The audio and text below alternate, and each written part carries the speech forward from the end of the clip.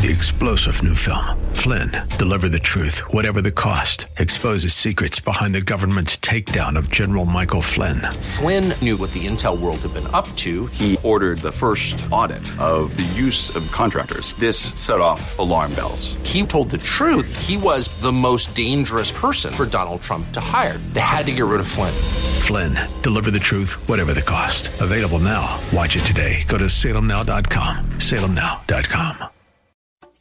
Welcome. You are listening to Hope and Faith Ministry, a broadcast of the historic People's Baptist Church in Boston, New England's oldest African-American church. Hope and Faith Ministry features the inspirational sermons of my father, Dr. Wesley Roberts, senior pastor at People's Baptist Church.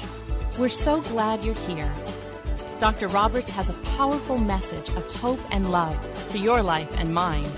Now enjoy this broadcast of Hope and Faith Ministry, brought to you from People's Baptist Church of Boston.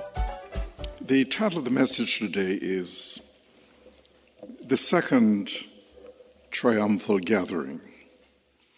The Second Triumphal Gathering. Palm Sunday is the beginning of Holy Week, the most important week in the history of the world.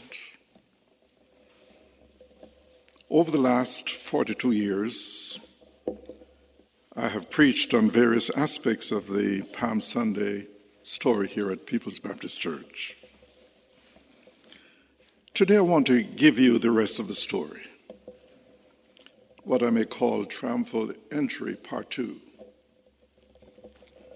The first triumphal entry recorded for us in the Gospels reminds us of what was. The second, recorded in the book of Revelation, reminds us of what will be. The Apostle John, imprisoned for his faith on the island of Patmos, was given the opportunity by God to have a vision of what heaven is all about and what was awaiting him and the persecuted Christians of his day, as well as us. In Revelation chapter 7, 9, and 10, he says, "After this, I saw a vast crowd, too great to count, from every nation and tribe and people and language, standing in front of the throne and before the Lamb. They were clothed in white robes and held palm branches in their hands. And they were shouting with a great roar, 'Salvation comes from our God, who sits on the throne, and from the Lamb.'" Like the first triumphal entry, there are palm branches. There are crowds and cheers. And Jesus is in the center of it all again. But there are some differences. The first crowd was a mixture of believers and unbelievers. The second crowd will be made up of only believers and the angels.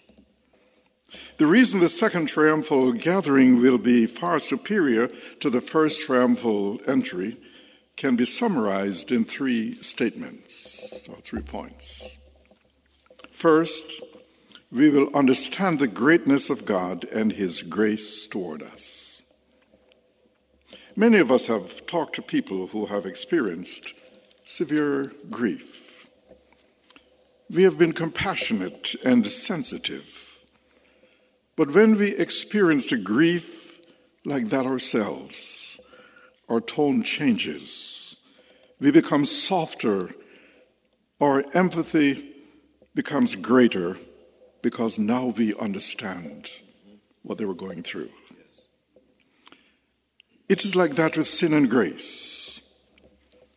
We use the words, but we don't really understand all that they mean. On that day, we will. At present, there are things we do that are wrong. We measure our lives by the teaching of the Scriptures and see that we often fail to meet the standard God has set. We love the Lord and we want to please Him, but we really do not have any idea of the offensive nature of sin to our holy God. We have not begun to understand how far we have fallen from God's standard. You see, there's a part of us that sees the wrong we do and draws comfort from the fact that others are doing the same thing. We even feel good that we are not as bad as others. But we're missing the point. We are not called to measure our lives by other people. We are called to measure our lives by our Lord Jesus Christ. You see, when we see God in His holiness, we will realize our true nature. When we see the greatness of His character, we will understand the depth of our need. This was the experience of everyone who encountered God in the Scriptures. The prophet Isaiah describes it best in Isaiah chapter 6, the first 5 verses. Isaiah said, "In the year that King Uzziah died, I saw the Lord, high and exalted, seated on a throne, and the train of His robe filled the temple. Above Him were seraphim, each with 6 wings. With 2 wings they covered their faces. With 2 they covered their feet. And with 2 they were flying. And they were calling to one another, 'Holy, holy, holy is the Lord Almighty. The whole earth is full of His glory.' At the sound of their voices, the doorposts and thresholds shook, and the temple was filled with smoke. 'Woe to me,' I said, or I cried. 'I'm ruined, for I am a man of unclean lips, and I live among a people of unclean lips, and my eyes have seen the King, the Lord Almighty.'" Isaiah was known as a righteous and holy man, yet when he encountered God, he saw the depth of the sin in his life. You see, when we see God, there will be no excuses. Comparing ourselves to others will be futile. Not only will we see the holiness of God and understand our sinfulness, but we will see for the first time the depth of God's mercy and grace. Listen to John in verses 11 through 14 of Revelation 7. "The angels who stood around the throne knelt in front of it with their faces to the ground. The elders and the 4 living creatures knelt there with them. Then they worshiped God and said, 'Amen, praise, glory, wisdom, thanks, honor, power, and strength belong to our God forever and ever.' One of the elders asked me, 'Do you know who these people are that are dressed in white robes? Do you know where they come from?' 'Sir,' I answered, 'you must know.' Then he told me, 'These are the ones who have gone through the great suffering. They have washed their robes in the blood of the Lamb and have made them white.' On that day, we will realize that we stand before the Lord of heaven and earth only by the blood of His precious Son, Jesus Christ, our Lord. We will realize that it is not due to our efforts, but to His grace. We will understand that we have a mercy that is so wonderful that we could never begin to repay Him. Only then will we realize the price that was paid for our redemption. Only then will we see what our Savior set aside so that he could save us. Only then will we see the ways that God has worked in our lives to draw us to himself. We will see and we will be overwhelmed. And so we will spend the rest of eternity in gratitude and worship, not because we have to, but because it is the only response. John Newton got it right when in Amazing Grace he said, "When we have been there 10,000 years, bright shining as the sun, we have no less days to sing God's praise than when we first began." But secondly, we will be on the other side of our struggles. The struggles of life seem to be getting more intense every day. The people of Ukraine are literally experiencing hell on earth. The death and destruction we see daily in Ukraine boggles the mind, but not just in Ukraine. But everywhere we turn, there are people going through difficulties of one kind or another, suffering.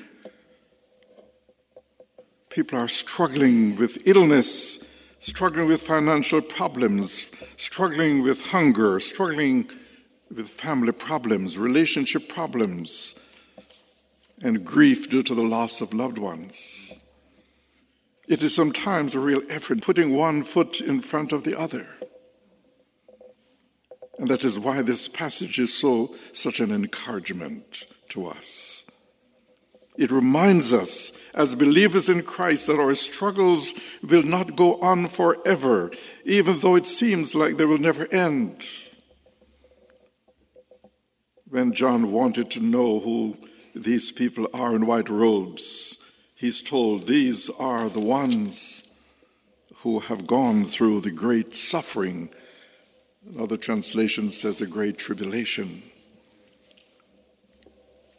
These are the ones who have survived the trials of life and have remained faithful even though life was painful and difficult for them. This picture gives us strength and helps us to keep going. It is tough to keep going if you do not see a purpose. I've heard that one of the most devastating punishments in a concentration camp is when the captors make their prisoners do meaningless labor. They might have them move a pile of rocks from one spot to the next and then back again. It is labor without purpose, and eventually it eats away at a person's willingness to go on. Life can be like that. We face obstacle after obstacle. We get through one operation or one surgery and another is waiting. We pay off one debt and another makes its claim upon us. We get one child healthy and another gets sick. We cross off one item from our to-do list and add 3 others.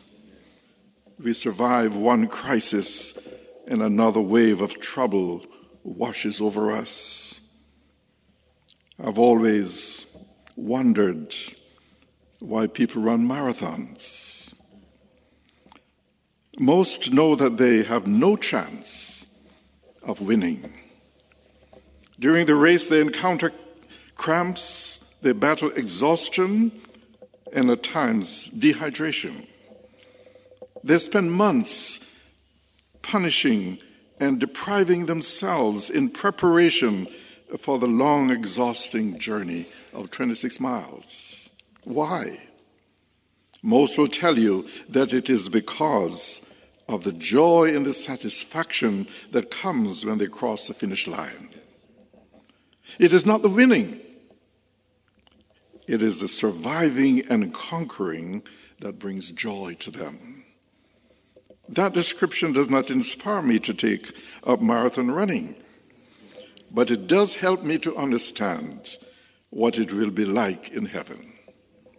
We run now for the glory of finishing the course.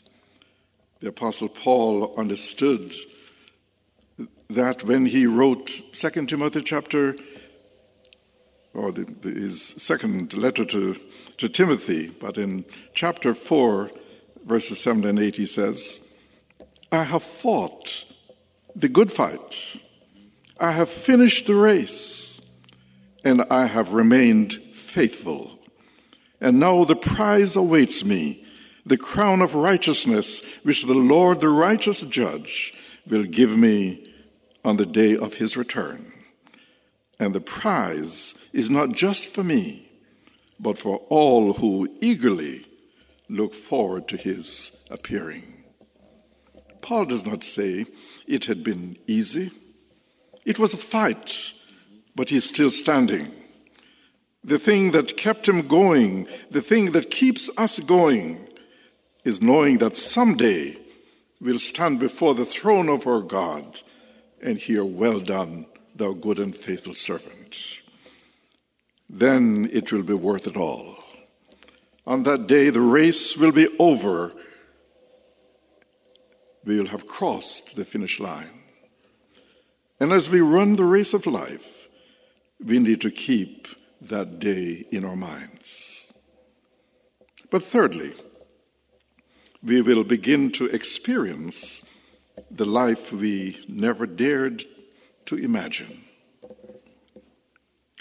In Revelation 7:15 through 17, John says, and the one who sits on the throne will be present with them. Those people will never be hungry again, and they will never be thirsty again. The sun will not hurt them, and no heat will burn them, because the Lamb at the center of the throne will be their shepherd. He will lead them to springs of water that give life, and God will wipe away every tear from their eyes. And then in Revelation chapter 21, verses 3 and 4, John says, I heard a loud shout from the throne saying, look, God's home is now among his people. He will live with them, and they will be his people. God himself will be with them. He will wipe every tear from their eyes, and there will be no more death, or sorrow, or crying, or pain. All these things are gone forever. So do you hear what is being said? There's a coming day when we will no longer hunger and thirst for more. We will no longer battle the forces of nature. There'll be no more tornadoes, no more hurricanes, no more earthquakes, no more winter storms, no more mosquitoes or flies. Nature will yield only joy. We will no longer have reason to cry except for joy, because there's no more sorrow, no more disappointment, no more devastating losses, no more bullies like Putin. We will never have to bury someone we love again. We will know forgiveness, not only being set free from punishment, but we will also be set free from our memories. The scars will be healed, the guilt will be silenced, the stain will be gone. What a day that will be. There will be no more cancer, no more arthritis, no more Alzheimer's, no more coronavirus, and there will be none of the limitations of getting older. There will be no more frustration, no more disappointment, no more failure. The list could go on and on. But the point is simple. In the coming day, we will be granted the life we have always longed for. And it is God himself that has placed this longing in our heart. And someday he will satisfy it. So what do we do in light of these facts? First, we need to ask if heaven will be our destination. Will we be in the crowd that day? Will we be among those who have washed their robes in the blood of the Lamb? The Bible says it will be a huge crowd. One translation says a multitude, but it will be an exclusive multitude. Only those who tied their future to what Christ has done for them will be in the crowd. Only those who recognize the need for a Savior and who really trust Jesus for the forgiveness of their sins will be in the crowd. So what do you think? Will you be present that day? If you don't think so, or is not sure, or you're not sure, it's not too late. You can surrender your life this very day to Jesus Christ by asking him to come into your life as your Savior from sin and as your Lord. But let me ask all of you listening to me a few more questions. In light of what is heard, how do you define what is important? In light of heaven, how will you deal with difficult times and difficult people? Yes, in light of what is heard, how will you change your approach to your unsaved friends and family members? How do thoughts of heaven affect the choices you make regarding possessions and enjoyments? How will these truths affect your enthusiasm for living? He was just a little fellow. His mother died when he was just a child. His father, in trying to be both mom and dad, had planned a picnic.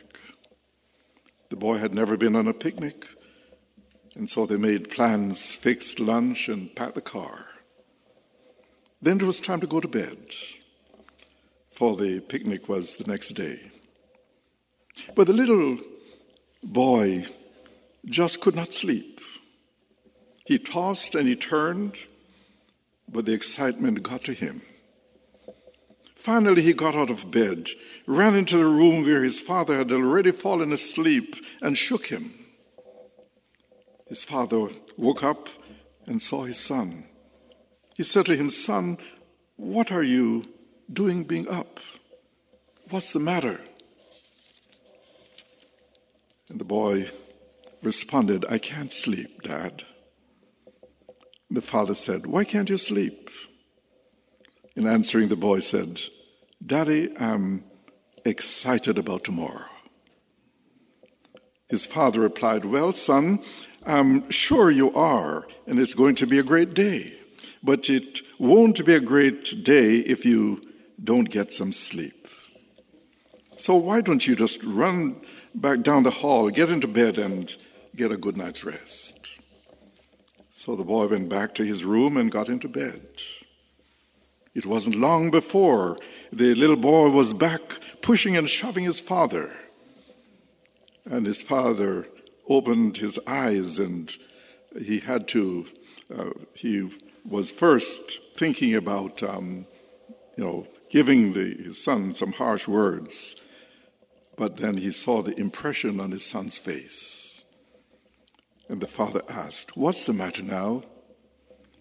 And the boy said, "Daddy, I just want to thank you for tomorrow." When you and I stop and think of where we were when the Father found us, when we consider the means that he used to draw us to himself, when we think about what life would have been without him, we can't help but be moved to gratitude. And when we think about what is in store for everyone who believes, when we think about the glory of standing in the crowd in heaven to praise our glorious Lord, when we think about that day when we will no longer hunger or thirst, when all dangers will be abolished, where the living water is our refreshment and all our tears are dried, and when Christ our shepherd will lead us, we too will find ourselves lifting palm branches to sing Hosanna. And every now and then, we'll find ourselves swept up in the wonder of anticipation. And we too will say, Father, I just want to thank you for tomorrow. Oh, I want to see him, look upon his face, there to sing forever of his saving grace. On the streets of glory, let me lift my voice. Cares all past, home at last, ever to rejoice. Amen. Thank you for joining us here at Hope and Faith Ministry, a broadcast of the historic People's Baptist Church in Boston. We pray that you have been touched and inspired by today's message. People's Baptist Church is a Christ-centered, caring church located at 134 Camden Street, at the corner of Camden and Tremont Streets. Our Sunday services are at 10 a.m. You can reach us at 617-427-0424. Come visit us in person or on the web at www.pbcboston.org. And tune in every Saturday morning at 10:30 for another inspiring message of hope and faith. 3-star General Michael J. Flynn, head of the Pentagon Intelligence Agency, knew all the government's dirty secrets. He was one of the most respected generals in the military. Flynn knew what the intel world had been up to. He understood its funding. He ordered the first audit of the use of contractors. This set off alarm bells.